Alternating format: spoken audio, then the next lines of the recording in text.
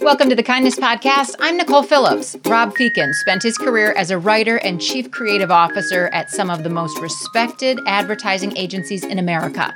Target, Citibank, Procter & Gamble, BMW, Porsche, Four Seasons, and Volvo, just to name a few. In 2015, Rob decided to take his talents in a new direction, a direction specifically focused on kindness.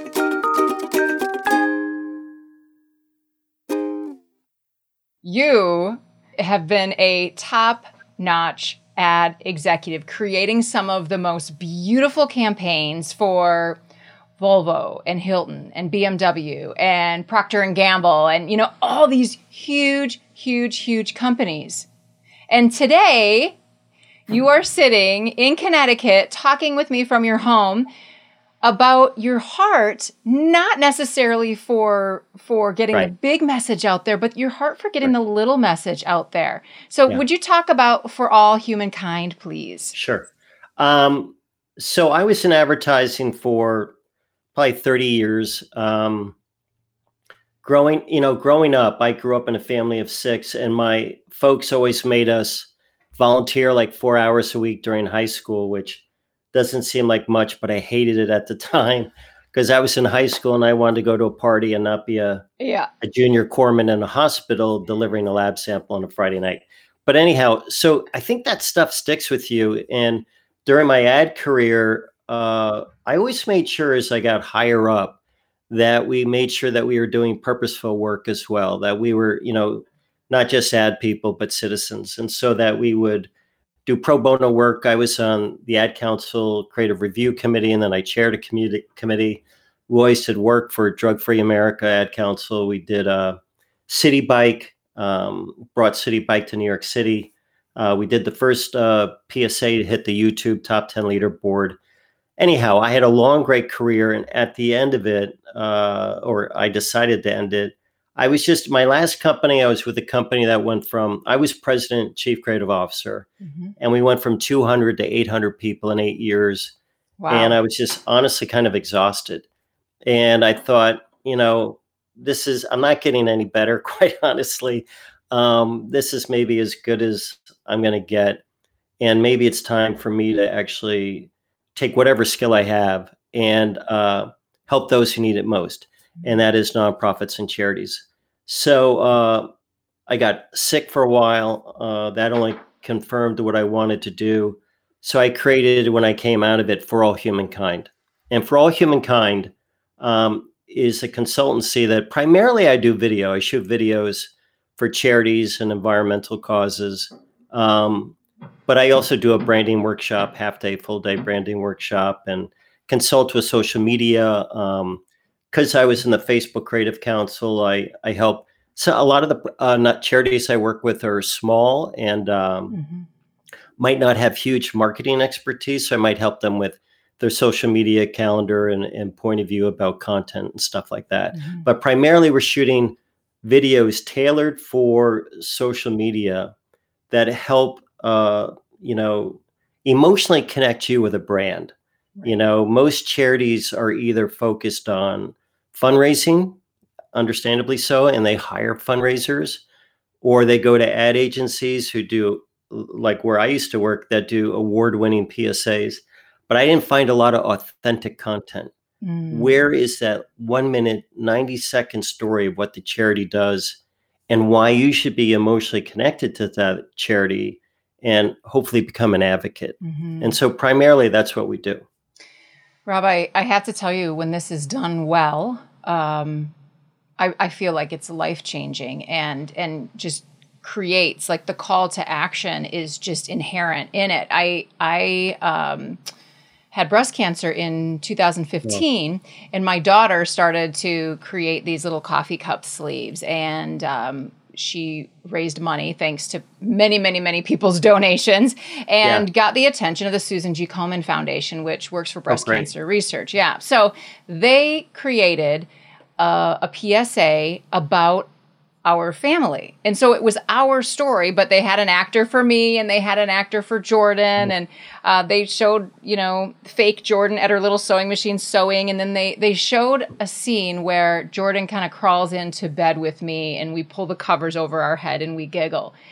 And I cry every time I see it. Yeah. It's my story. Yeah. I know there's a happy ending. And yet there's something about just the visual of that moves me.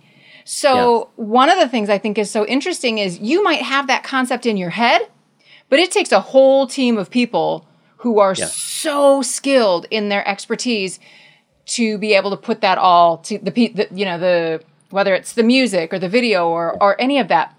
So when you decided that you were going to do this, you had to keep it affordable for everyone, and you had to become that team all by yourself. Yeah. It was funny. I started out directing, and I had a production crew and company.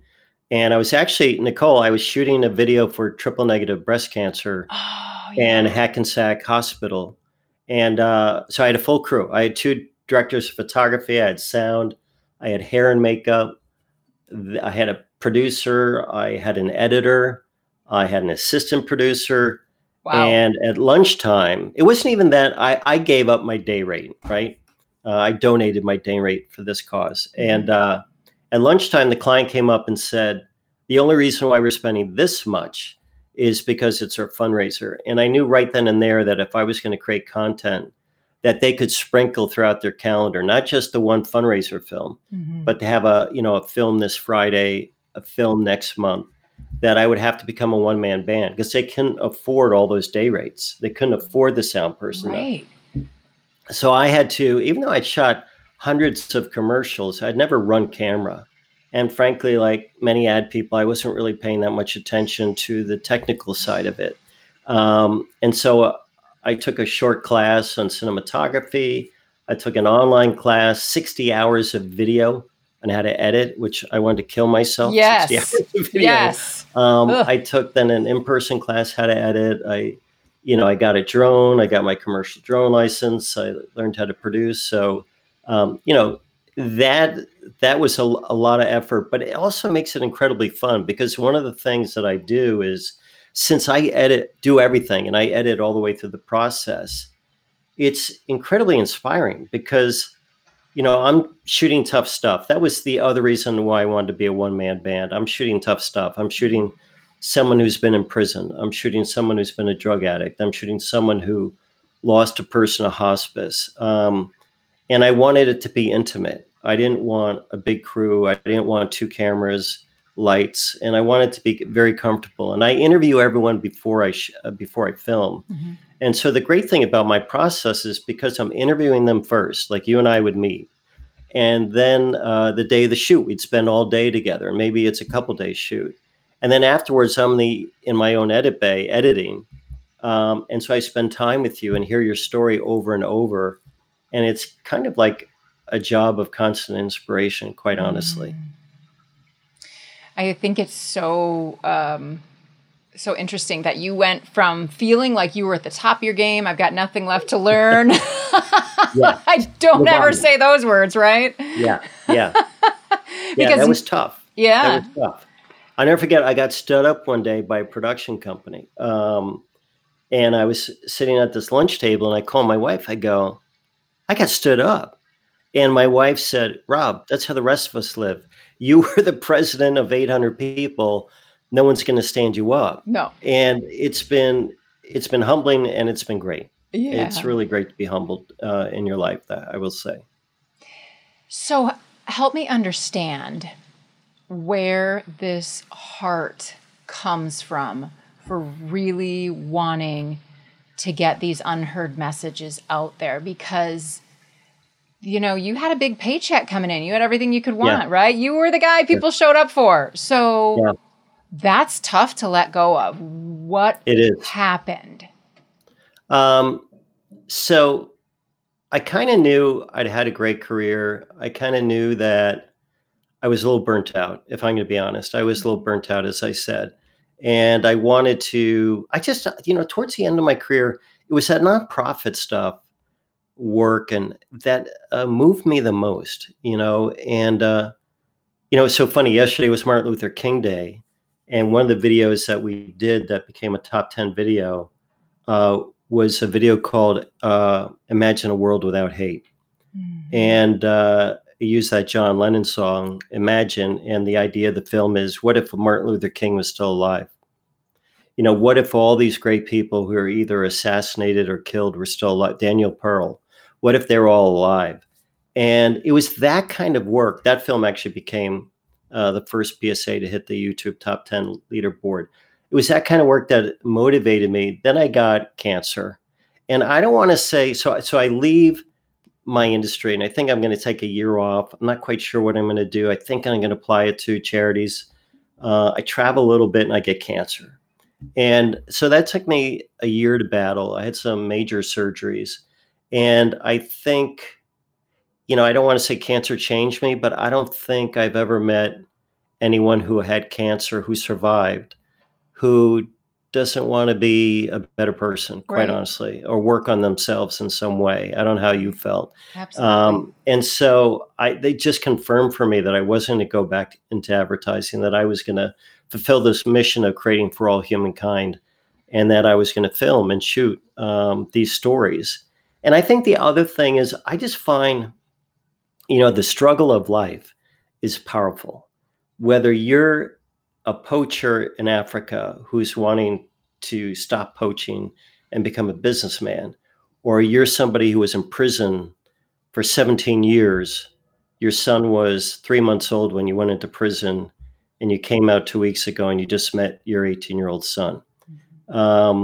These, or whether you're a homeless vet, a hospice caregiver, trying to find a new normal because you're not going back to normal.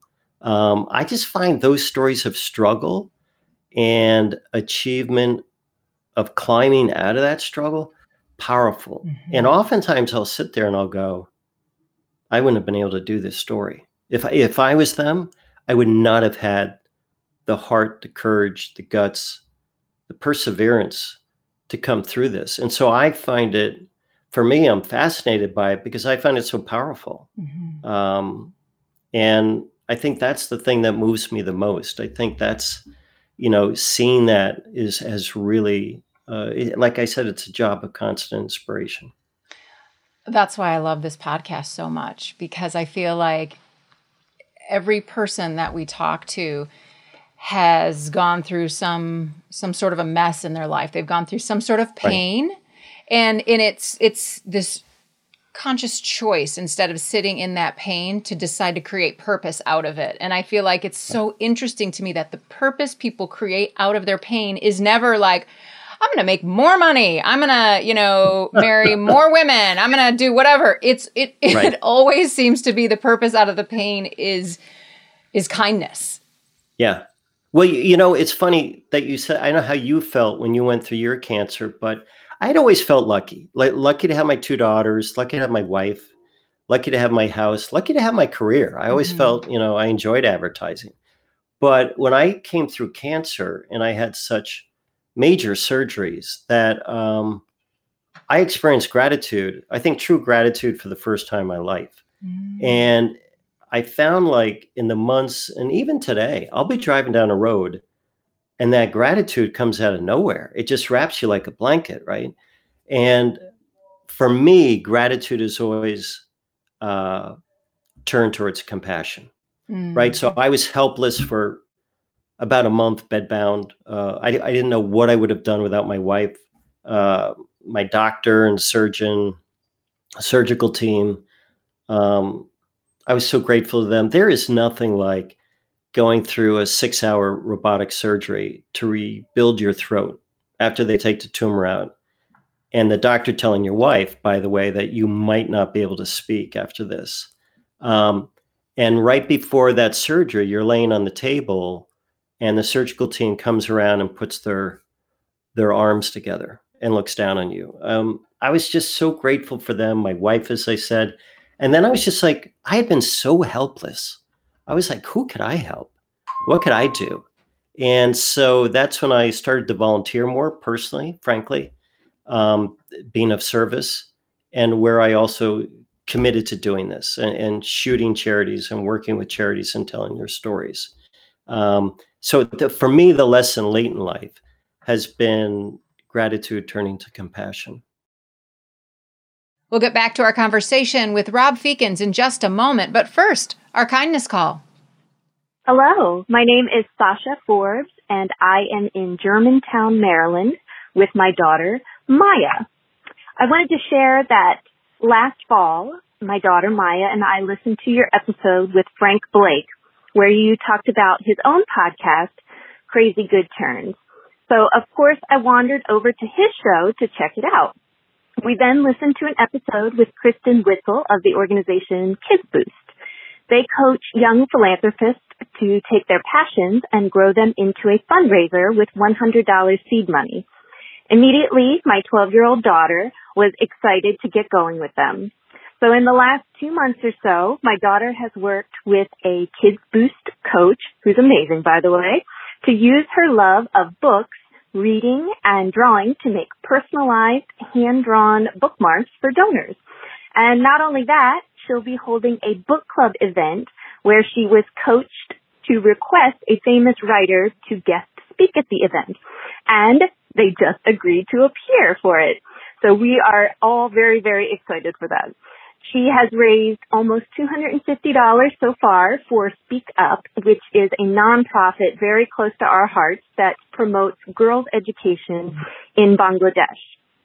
So, from your podcast, The Crazy Good Turns, to Kids Boost, your show started an amazing chain reaction, and I just wanted to thank you so much for what you do, and please, please keep up the great work. Thank you. Did you know you can be on the Kindness Podcast? Call the Kindness Hotline with your story. You can leave us a voicemail at the number in the description of this podcast. Now, back to the show.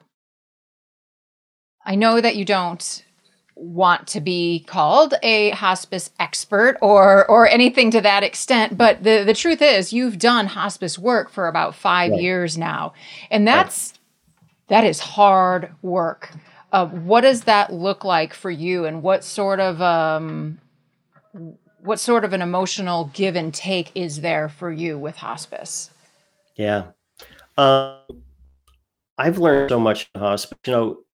How do you get into hospice? Like, there's no kid in the 3rd grade that stands up and says, I want to be a hospice worker, on career day. Mm-hmm. And frankly, hospice workers oftentimes are looked at skeptically.